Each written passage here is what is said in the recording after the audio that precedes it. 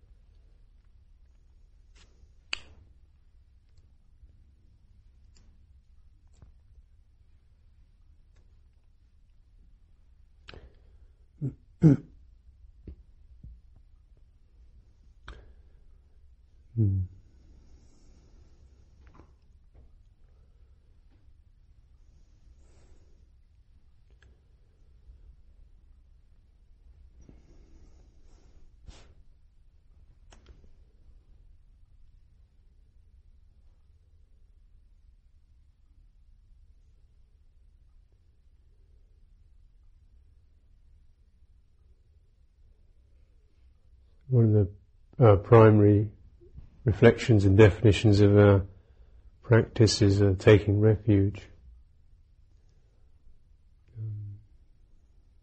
You just think of the idea taking refuge. It's slightly disturbing. Refuge from what? You're kind of cowering in a corner somewhere, or refugees tossed out in the stateless, homeless orphans from reality of some kind or another. I'm trying to find a place to crawl into will be safe and warm.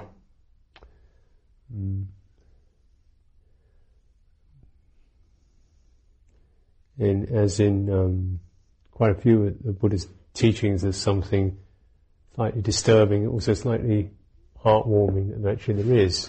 There's a sort of a chilling recognition that we are in a predicament. We are vulnerable. We are assailable. Things break down. Things let us down. Our bodies break down. Our circumstances twist and turn and slip out of our grasp.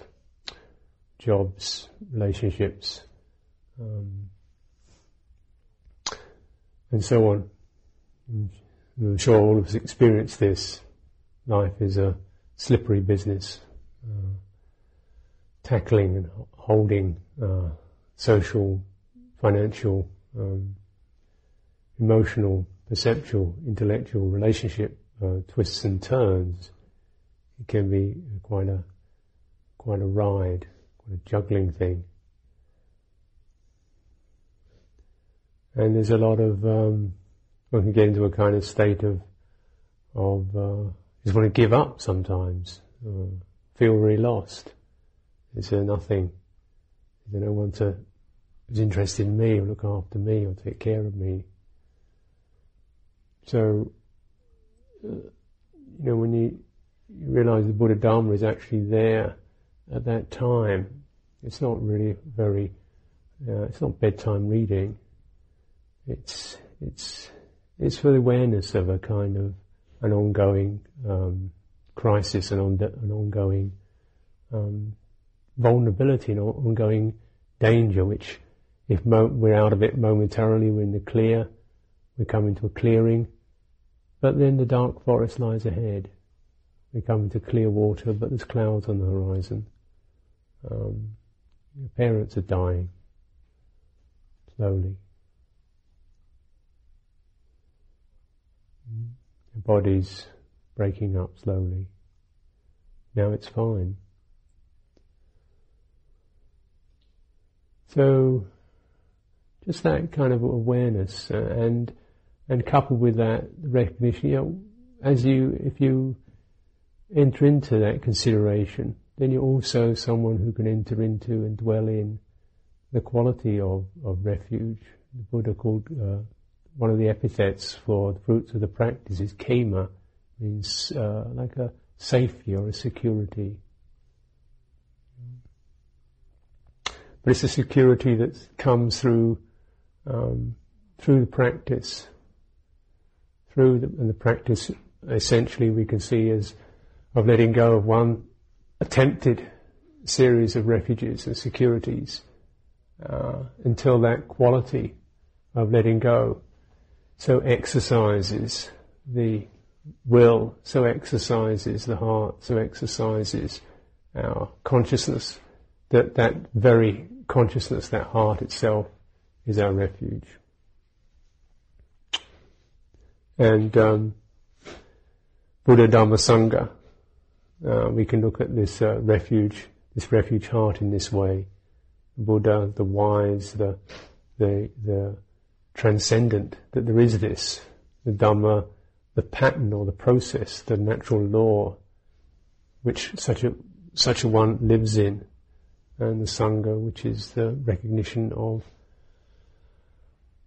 common human bond in that. We can relate to that. We can make it something that's living on this conventional plane, tangible, relatable to, accessible, a reference point on this human plane.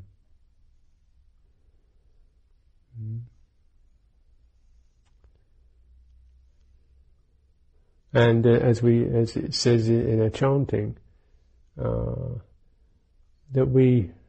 our intention for our own welfare is to make this our refuge. This is no other refuge. There should be no other refuge than this. This is, of course, an aspiration.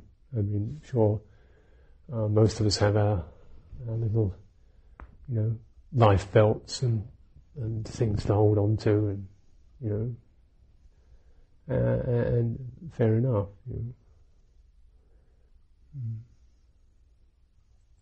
Securities, the comforts, network. But at the end of the day, one always has to recognise, they're well and good. What fortune it is that one does have, say, good friends, one is in good health, one is in a relatively peaceful country, these kinds of things. This is indeed good fortune. But don't take it for granted.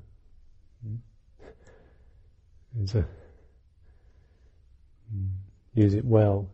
Use the benefits, the blessings that one has been born into as a human being, and in this particular time, to really aim for what is one's most secure refuge.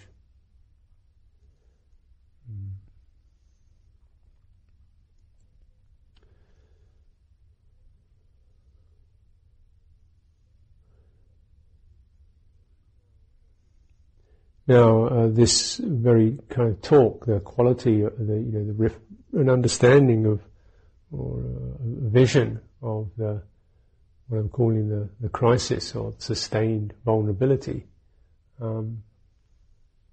it's something that is not particularly comforting. So most of us tend to shy away from that. And our refuges, our security comes in making other things seemingly solid. We can putting a lot of energy and investment into making other things solid as possible. Conventional life. And then, as we do that, then of course, as you mature, you recognise there's a price you have to pay for that, and the amount of effort one has to do to sustain solidity in terms of relationships, people, situations, health, and so on. And it's something that requires a certain amount of effort and energy. But this is actually, although this can seem to be the main topic in our lives, actually most of the security, most of the other the alternative refuge, is something that we expend an enormous amount of energy in doing, almost unconsciously, probably wouldn't even recognise we're doing it. And it's the most continual activity and in a way the most futile. One would actually be wiser to base one's sense of security upon a house than to base it upon the sense of self. This sense of self, this sense of I am something, is a kind of unquestioned refuge point, unquestioned reference point that a tremendous amount of psychological, emotional energy goes into, more or less in it with every activity. So much so that, of course, it takes over the spiritual path also. That one's feelings, perhaps with the spiritual path, are to enter into a situation, to find some state where I will be, enlightened, more aware, this, that, and the other. It's a kind of toning up of the system. And it's such a powerful current to be caught in, this sense of becoming something and being something and self in something, that even the Buddha himself thought this is going to be very difficult to even interest people in, let alone, teach it. So, in Buddha Dharma you generally have a kind of a progressive teaching which does enable one to in fact improve and qualify and give more quality to one's sense of self. Knowing really what does give one the best kinds of emotional balance, what is for one's welfare and happiness. These are called the mundane practices, and one shouldn't put these down, because actually it's really impossible to practice the letting go of self until you've actually properly made one's mundane self into something that's wholesome. Just like if you say to someone who can't swim in the sea and they're holding onto a life belt, so you say to someone who can't swim, "Oh, let go of the life belt, you'll be all right." You let go of the life, you're all right, and they can't swim. It doesn't work. If they can swim, then they can do it. They can do it. So it's similarly to be able to really let go, to enter into freedom. Really, you have to first of all get fit enough to swim, if you like. You have to get the mind, the sense of self has to be clear enough, focused enough, aware enough, in tune enough, confident, well directed. The karma has to be purified before we can really even consider something that takes us out of that particular channel and way of operating in terms of me and mine. So first of all, the path is really one where that sense of me and mine is somewhat refined and elevated to something a little more noble, more calm, morally conscientious, generous and loving, and these kinds of qualities.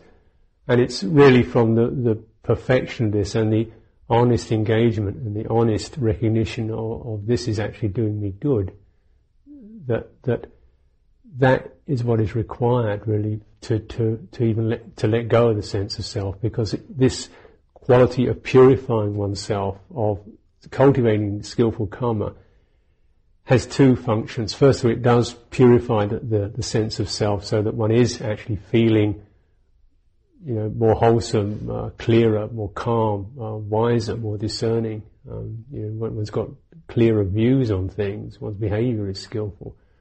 So that's the first benefit of it. One actually does arrive at a better state of being something.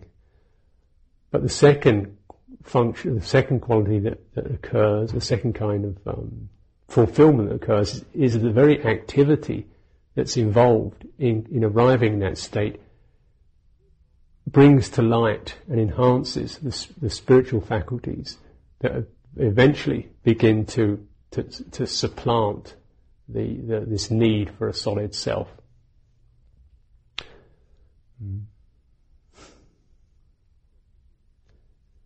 Just as we could say, when you make a mould, you have to have a form and then a big plaster cast around this mould to hold it up. Then once you've actually got the the cement in the mould, then you can actually take the form off and the thing stands up.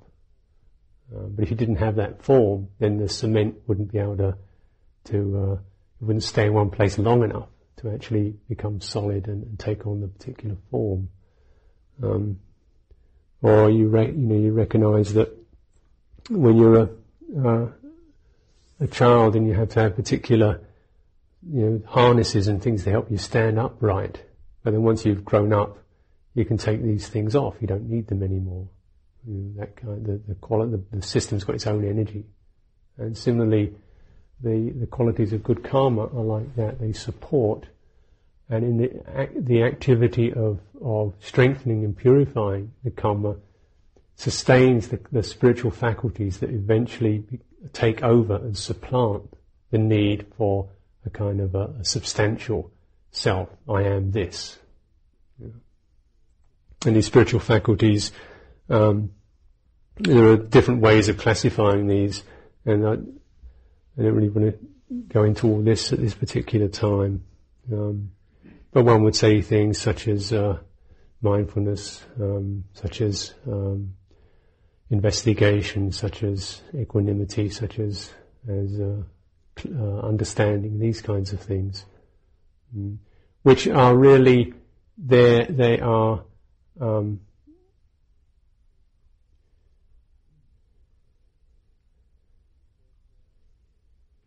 they're faculties of awareness. They're not personal faculties. They don't belong to anybody. They haven't got a personal mark on them. So the quality of mindfulness is not, male or female or young or old or Belgian or Swedish or anything. It's not historical.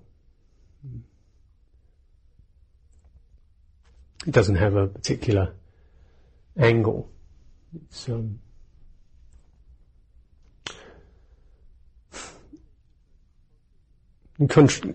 contrary to so this is the kind of direction the path goes in,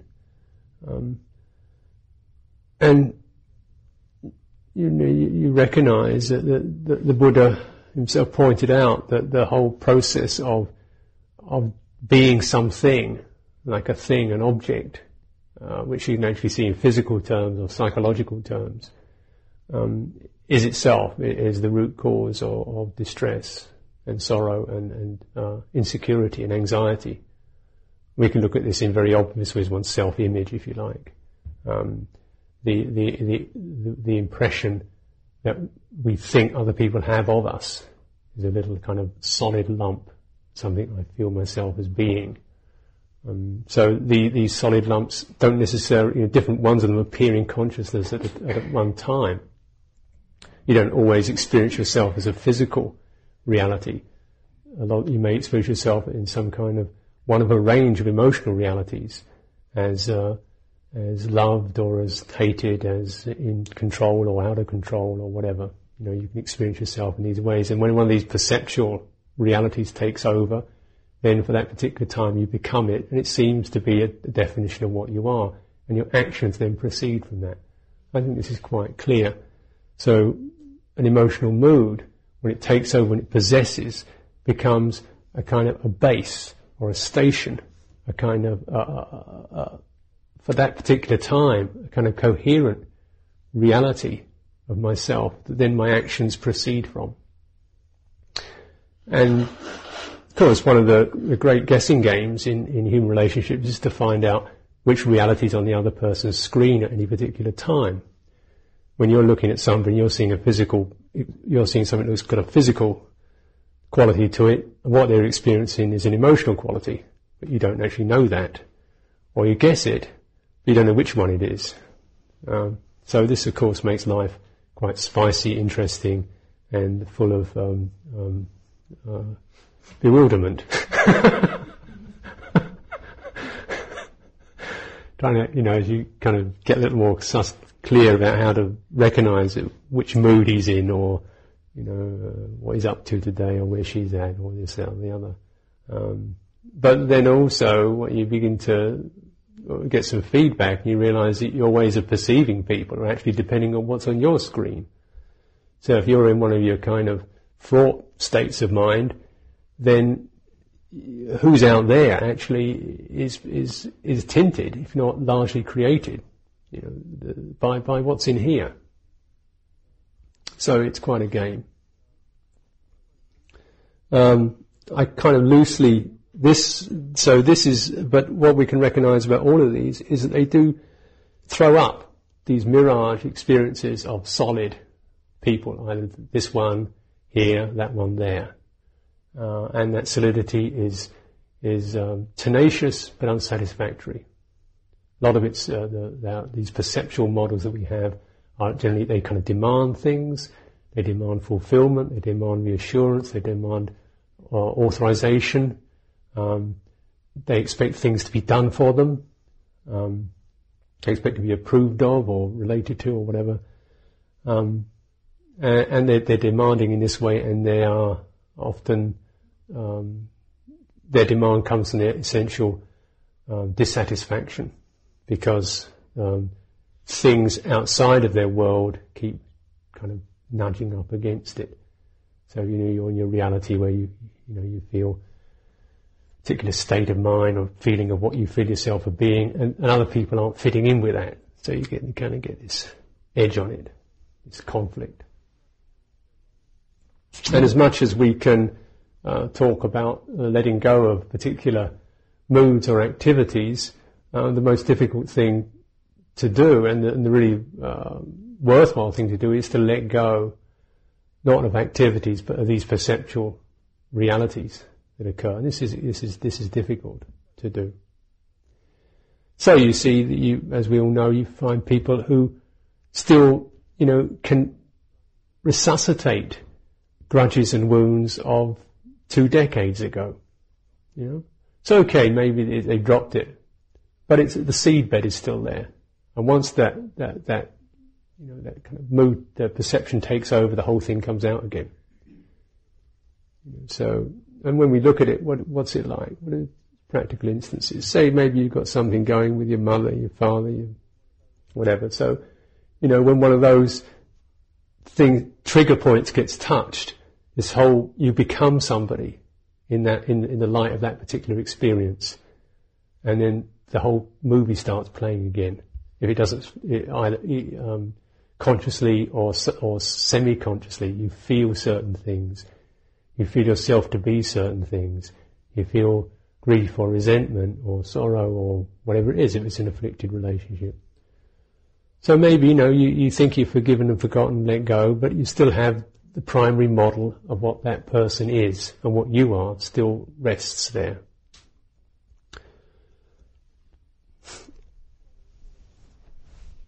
Now, there are particular instances, in afflictive relationships, but apart, whatever they may be, and these are things in our ongoing process of practice, you have to keep acknowledging and realizing, hey, this is business. This is not something to just kind of, getting away with my practice. It actually is the practice. But also to recognize the very energies and the structuring of those particular realities, those particular perceptions. That is that one does seem to keep looking for solidity in things that experience tells us are mysterious. That's a positive term. Insecure, changeable, uncertain.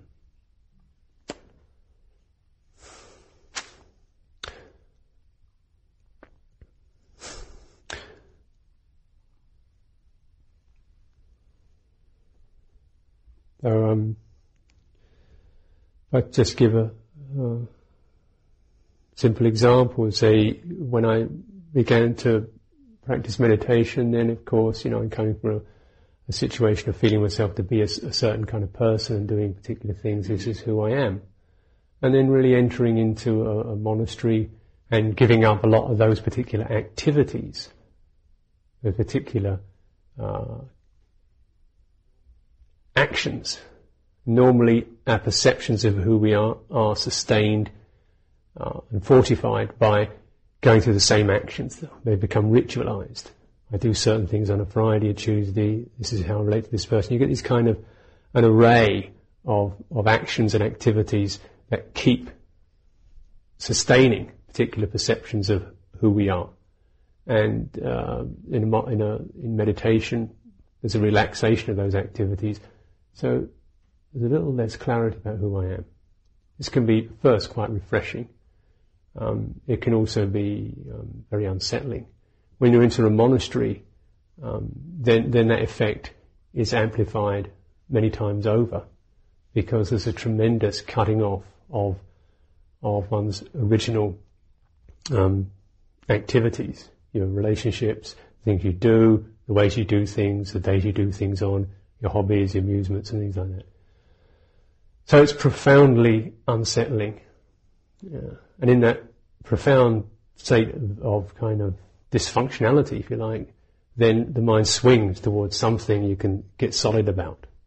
There are, first of all, the kind of defensive ploys that we get solid about, being left alone, or things we can have. You get quite obsessive about requisites, places, situations where you can feel solid again. You can have something you can kind of ritualize as yours. And then this actually then transfers to the practice itself. My practice becomes pretty, a kind of virtual reality that I carry around and feel assured by. My rights to practice, my ability to practice, my practice. I'm someone who practices. The practice is this. I've given myself to my practice. This gets in the way of my practice. You are not part of my practice, and so on. So this lump arises.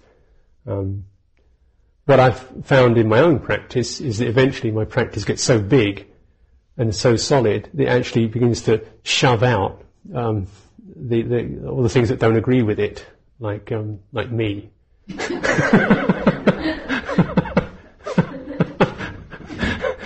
It's not part of my practice, I don't really fit into it. All these strange feelings are not part of my practice, and this isn't part. So you kind of carry this thing around and worship it, and also it becomes like having a pet dog. It gets bigger and bigger and bigger. You start out with a little chihuahua and you've got a Great Dane, and the thing keeps eating more. All you can give to it, and it gobbles it up and gets a bit bigger, and then it wants more. So you kind of find ways and means of you realise you've got to keep changing what this concept of practice. So when I started, then my practice was something quite clearly defined. Do these, focus on this, focus on that, do this and do that. It's a simple technique kind of practice. So you do that, and then all kinds of, because it was so clearly defined that most everything disturbed it. It was so clearly defined that you realise that reality itself is actually a shifting, fuzzy experience. It's not that sharp-edged. It's amorphous and it's ambivalent, and it's sort of shifting and changing. It's actually very uncertain what is really happening.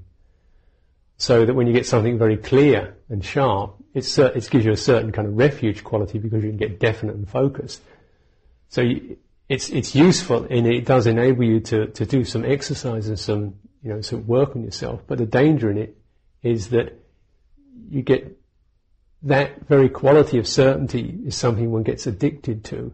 So you lose touch with letting go into the uncertainty, and that practice becomes another mask of self, of what I am. So once you begin to get some insight into this experience, then it becomes your responsibility to actually keep shifting the metaphors of what we consider ourselves to be doing, or broadening them out. And essentially,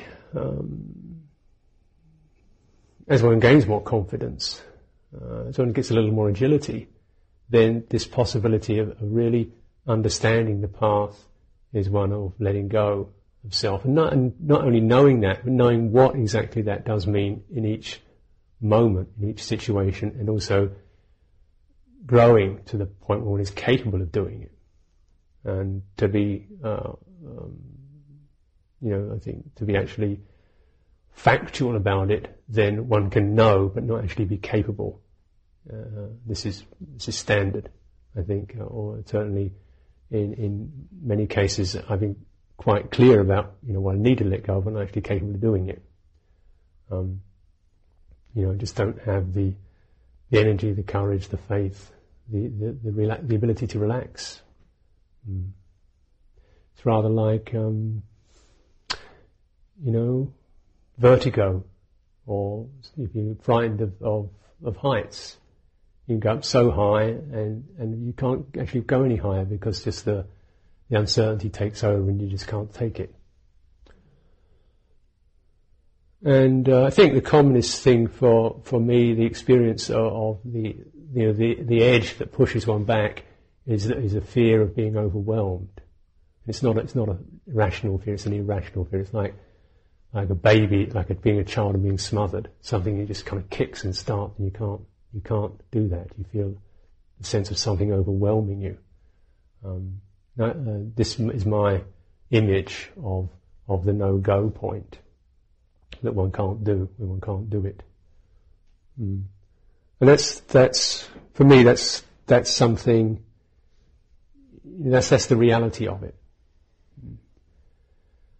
Rather than judging or blaming or saying you should do, you just know what you can do, and you try to trust that in the course of cultivation, as long as you keep aware of that area and you don't shun it, you don't pretend that you're capable of that you've got it all cleared out, you've got it all sorted out, then you gradually the skills and the fruitions and the confidence arises to just nudge into that area, so that one is able a little more to let go, little few things, little one or two attachments, or the intensity of attachment can go down. Things that one couldn't stand, one doesn't like, but one can stand it. Things that one couldn't do without, I can do without for a day or two anyway.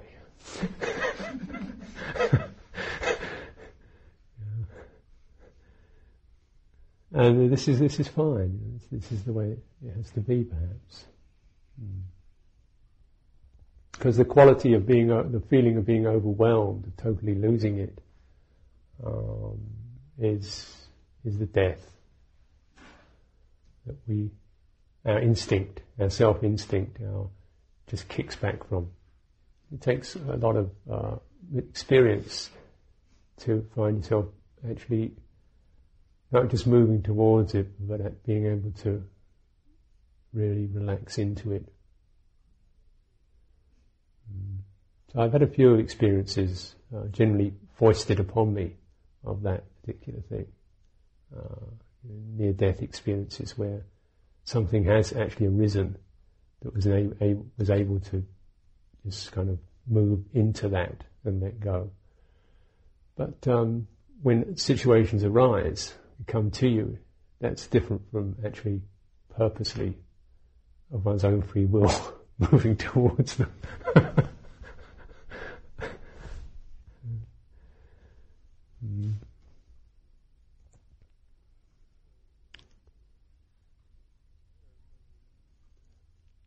So the understanding holds out these certain possibilities that we can at least begin to sketch in conceptually at first, and then testify the experience to there being a real emptiness. Essentially, our being is not a thing. It has no fixed characteristic, but there is. There's some sort of dynamic, or if you like, a process. There's some dynamic awareness. But every time it lights onto something and we transfer to that thing, there's a loss. And eventually there's the wrenching as that thing parts, separates from us. Or there's the clenching onto it and the unwholesome conceits or fears or justifications and judgments that arise when one does attach to something. But there is, as the Buddha said, there is the unborn, the unconditioned. The only quality of it is isness.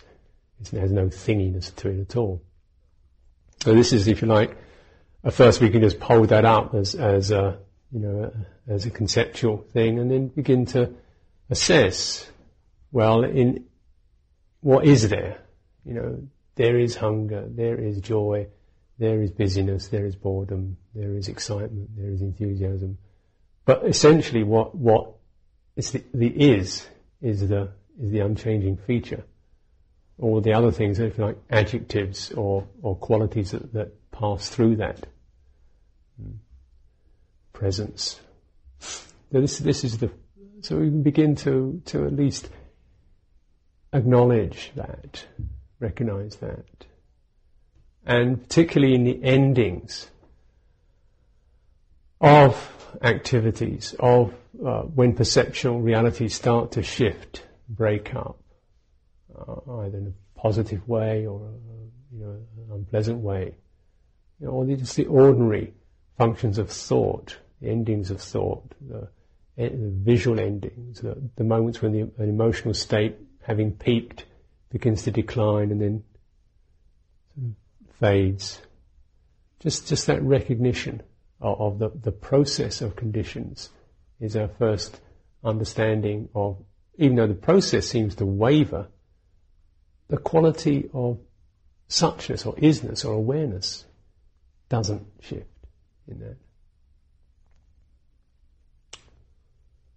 I mean, you can deflect the topic, but still, there you are.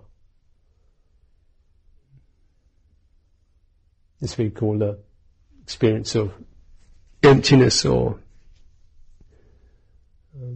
transparency or something of this nature. But you also realize that in order to consciously connect to that, there has to be the clarity of skillful karma. That is, if one's mental, psychological activities are bound up with delusion, with ignorance, with seeing things wrongly, with looking in the wrong direction, with wanting something else, with aversion to what's happening, then you never experience this.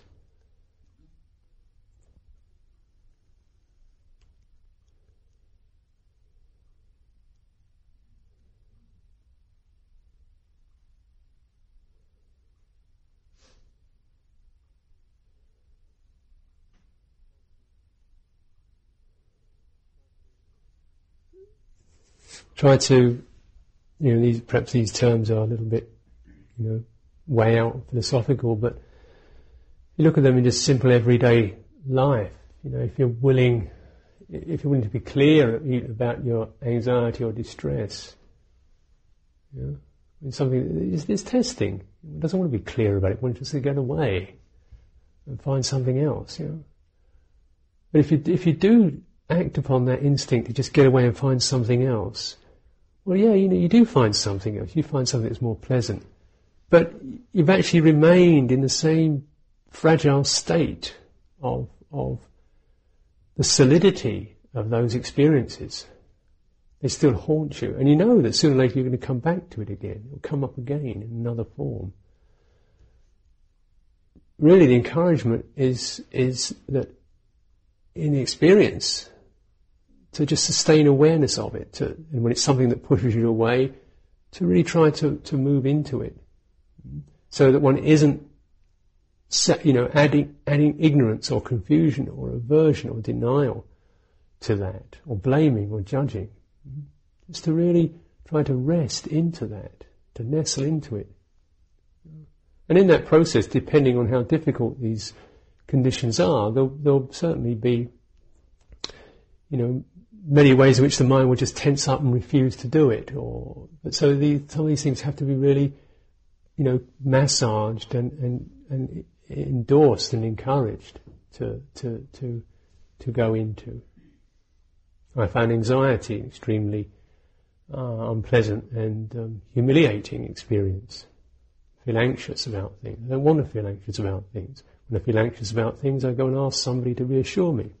I don't go around saying that, please reassure me, but I kind of start, looking for somebody to talk to or make things seem solid again.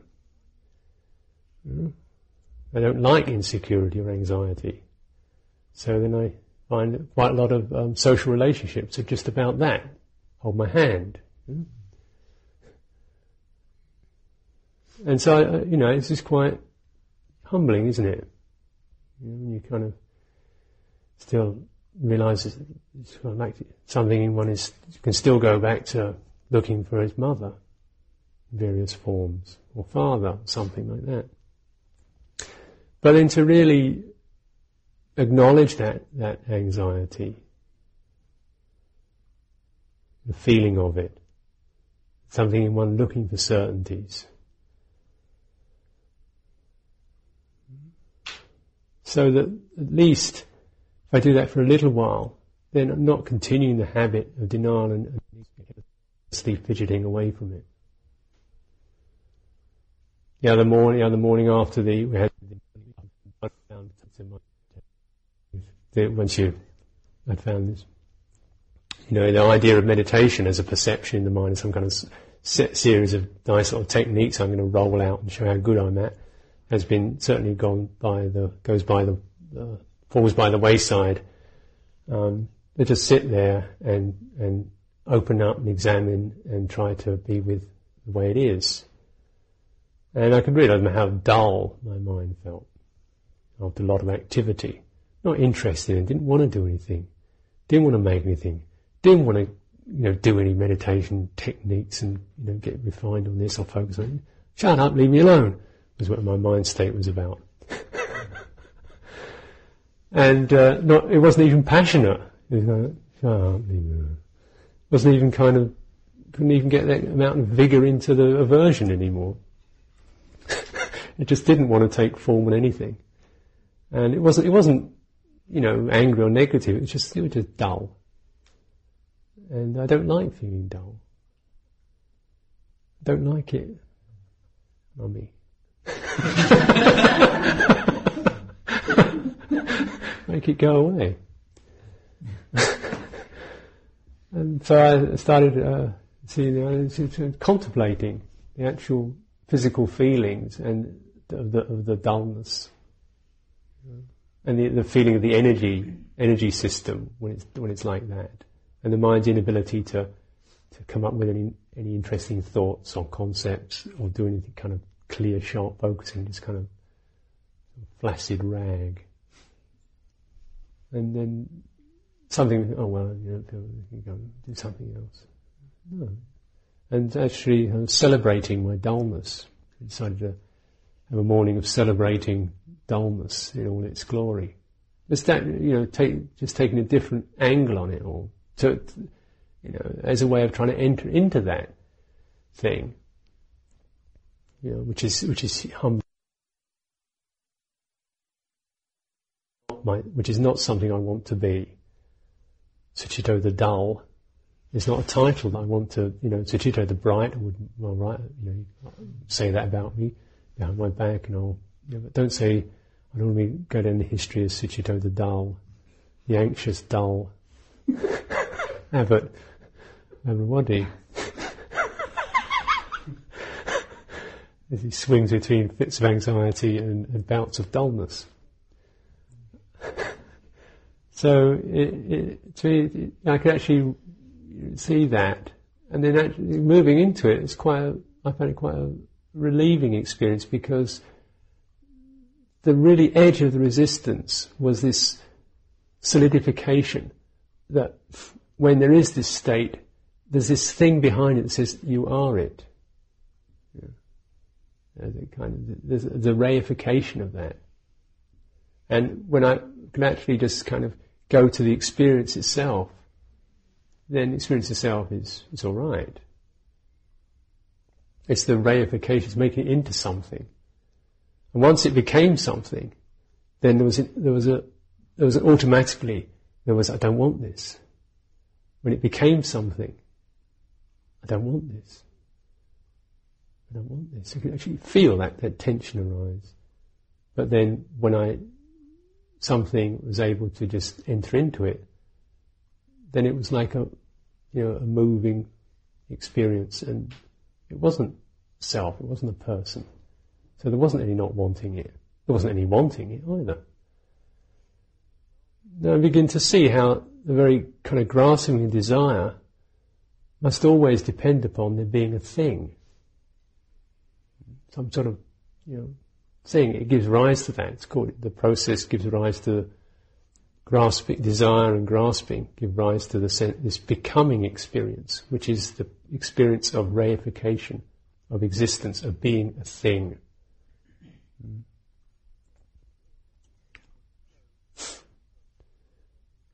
So, what I'm suggesting is that you don't actually have to, it's very much the same life experiences that can be occurring, but one's response and relationship to those is where we can begin to find ourselves freeing up the sense of what I am. So saying, that we look at your inner realities of whatever they are, your moods, your habits, your karmic experiences, or what happens to you because of what comes up because of what's done to you, then that's not really the problem. It feels like the problem. It feels like the problem because it's made myself, and it's historical, and it's what happened to me, and it's because of her and him and them. And then it's the problem. As long as that experience occurs, as long as it's made historical and personal and interpersonal, then it will never be cured. And you can think about forgiving and forgetting and letting go of it, but you don't. It just goes down and it comes up again. It's only when one's actually entered into the heart of that vulnerability, of that humiliation, if you like, that the sense of making something out of it can be relinquished. And as a human being, just think, what is possible? Is it possible to live a life not being blamed? Is it possible to live a life not being hurt? Is it possible to live a life not being mistrusted? Is it possible to live a life, let's go through the list. Yeah. So there's nothing unfair or unjust about it all. Really. This is what we got born into. But liberation is possible. Difficult, challenging, but possible.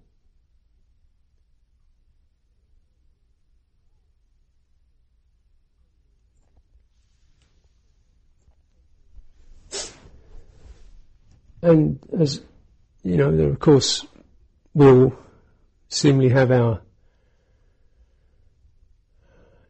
psychological realities that we experience, and perhaps we don't really want to be that conscious of, probably not really let anybody else know about.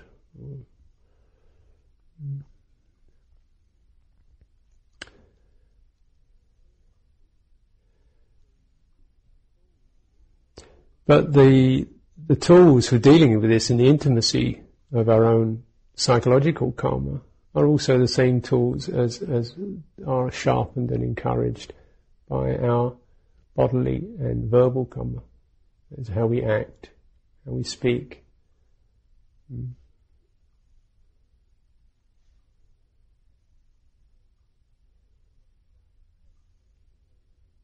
How much of our action actually goes into solidifying ourselves, finding positions and roles, status, defense positions, status positions, things of this nature.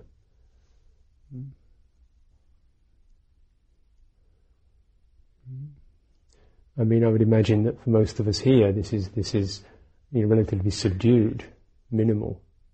But or when one finds oneself in a vulnerable state, then suddenly the odds on that occurring become a little more higher. It's when things get difficult that we go into our room, lock the door, and crawl under the blanket. You find some kind of little nest somewhere, like that. Yeah. But you can also perhaps recognise it. In monasteries are tremendous testing grounds for these habits, because so much of one's ability to create separate worlds is taken away. So much of one's hobbies, pastimes, feel like doing this, feel like doing that, go and be with this person, don't want to be with that one. So much of that is taken away that you get down to you get down to the kind of the raw seeking protection and so on. Attachment seems the veil of it is taken away, and you have to come to terms with this attachment and attaching. First of all, we think the problem is I've got attachments to people, food, this, that, and the other, and this is a great mistake, a bit of a red herring, really. It's true to a certain extent, but the real problem is not those. The problem is the nature to attach, the need to attach, which we can only really release ourselves from through fully understanding. So our attachments are actually often the places where we can most clearly learn about the experience of attaching. You're attached to a person, or something like that. Actually, what happens there? To really, rather than saying, no, I'm not attached, not me, not attached, or I shouldn't attach, or maybe tomorrow I won't attach. Just really look what it feels like. What actually happens, and what is it? What actually is that thing?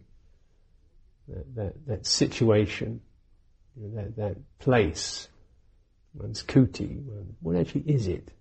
You attached to a visual experience, or what? Close your eyes, is it different? Is it a visual thing? Is it touch with your finger, taste? No. It's a mental thing, isn't it, for most of us? It's triggered off by these visual experiences remind us of a psychological state. What does that psychological state actually mean to us? I'm all right, I'm okay, I'm light, this is positive, some sort of positive, pleasant feeling about it. It comes down to me, it's always that. It doesn't matter what it is, whether it's a pleasant conversation or a cup of coffee or going for a walk. Essentially, it just hits the same kind of button of I'm all right, things are well, there's nothing to worry about. I'm not dull or anxious for a few moments.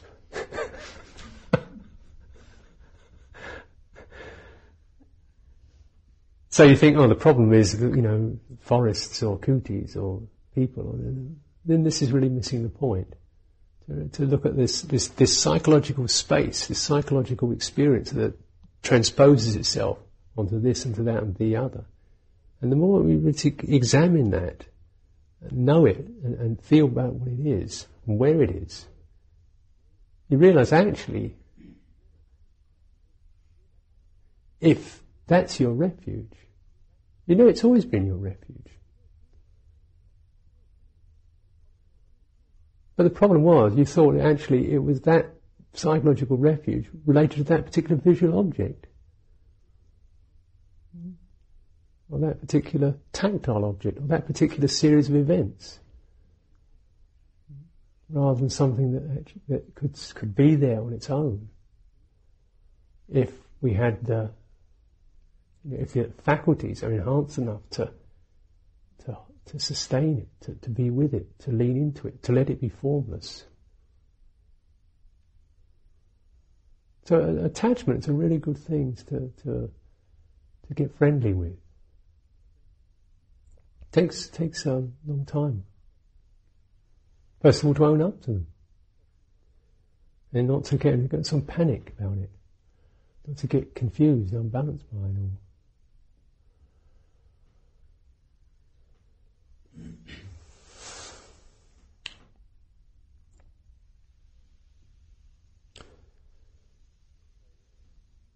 So when we, in community life and in relationships with other people, and you have to recognise that really this planetary existence is one where, whether you like it or not, there's 7 billion others of us, and we're not like plants. We've got to live on food from other creatures. We are related to some kind of context. So one of the factors of right view is a recognition, of a context, of mother, of father, of belonging to something. If I use the word sort of inverted commas, but there is some sense of, if you don't see yourself in a context, even if you recognise that as just a conventional reality, then the alternative is you see yourself out of context, and that's more dangerous, because then, you get into this kind of nihilism. Nothing out there counts, it's all just me. That's karmically very unwholesome. This is wrong view.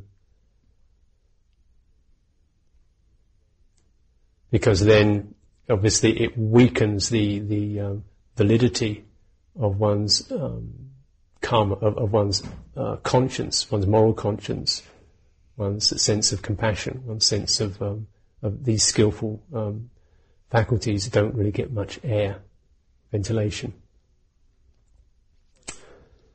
So living in, and so the great, one of the great areas of our experience, and is to enter into the non-solidity of people, of situations around us, of units, of families, of monasteries, of communities, of people. If we allow these to be, and the process of the emptiness of these things is conducive to the emptying of ourself, because the solidification of ourself is always related to the solidification of the context. So I become solid when I find something solid to like or dislike, then I become solid. When the things I like or dislike are emptied out, then I don't have so many clear edges anymore. When I don't have anything to get passionate about or belong to or, hold on to, I don't have such clear edges anymore. So in terms of how this affects us, the community life, relationship life, is one of being prepared to lose one's edges, to lose one's definitions. That's something that's actually puts you in touch with the uncertainty and the resistances to those uncertainties and the tremendous pull towards finding oneself, defining oneself, holding oneself, being oneself, and then projecting onto others. And this is perhaps one of the kind of famous stories of the monastic life that you don't really understand or know about, or it doesn't appear doesn't seem to be on the agenda. But it's the most continuing famous story of what happens. Is the tremendous amount of inner boundaries that start to occur, and the solidification of people that starts to occur. You get any group, what you see people as, and how what you see people as defines how you hold yourself. I think you've all been through this with any kind of group situation, schools or offices or partnerships and so on. How the solidification of how you perceive other people is a necessary thing to establish who you experience yourself as being. One of the easiest ways to find a common friendship is two or three people get together and talk about a fourth person who isn't here, and make that person solid, and then suddenly you're bonded. Do you know that? Yeah. you've got something. There's something there, isn't there? You know, football.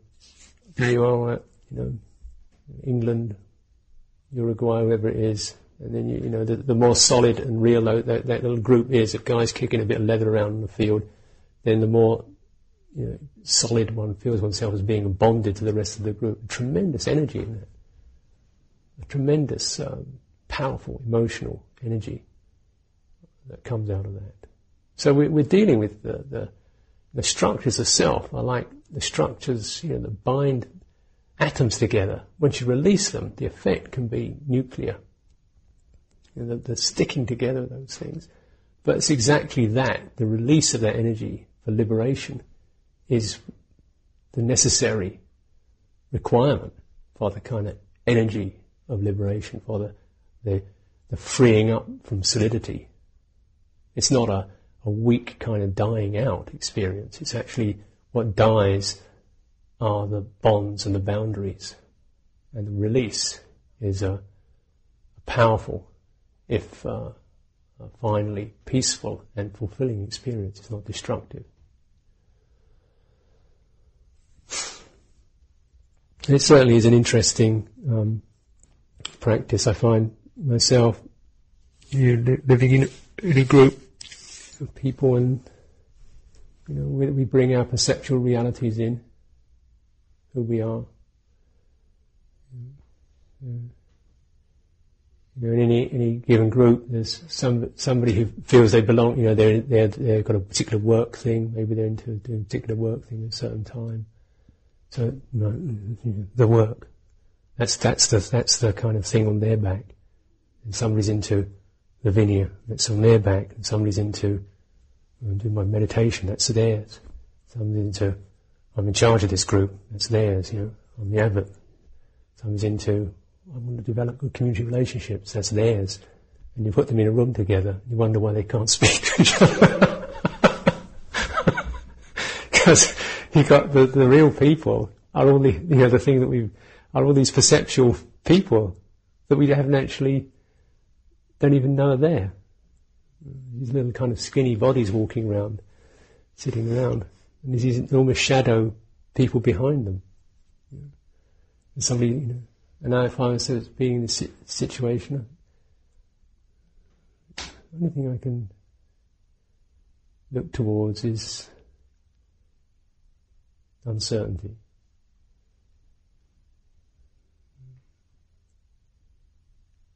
Because that seems to bring up a quality of helplessness that is conducive to compassion.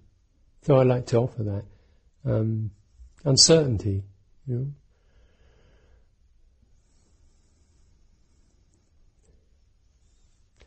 The permanence of our perceptions is dependent upon the perception of permanence. There is something that we are or could be or should be, or that we aren't or shouldn't be or couldn't be. There's something that he is that he should be or shouldn't be, or wouldn't be or will be. There's something that she is, that she might be, and she's not being, that she was yesterday, and when will she be? There's something. What is that thing?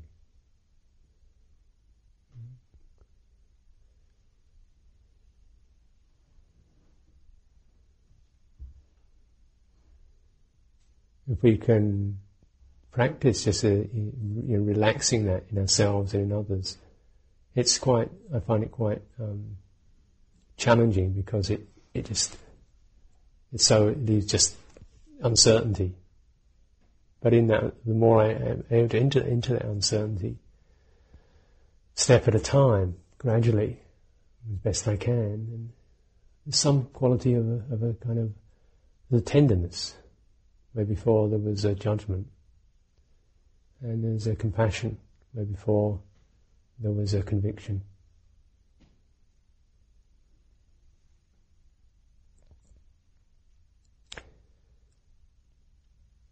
Offer this for your reflection.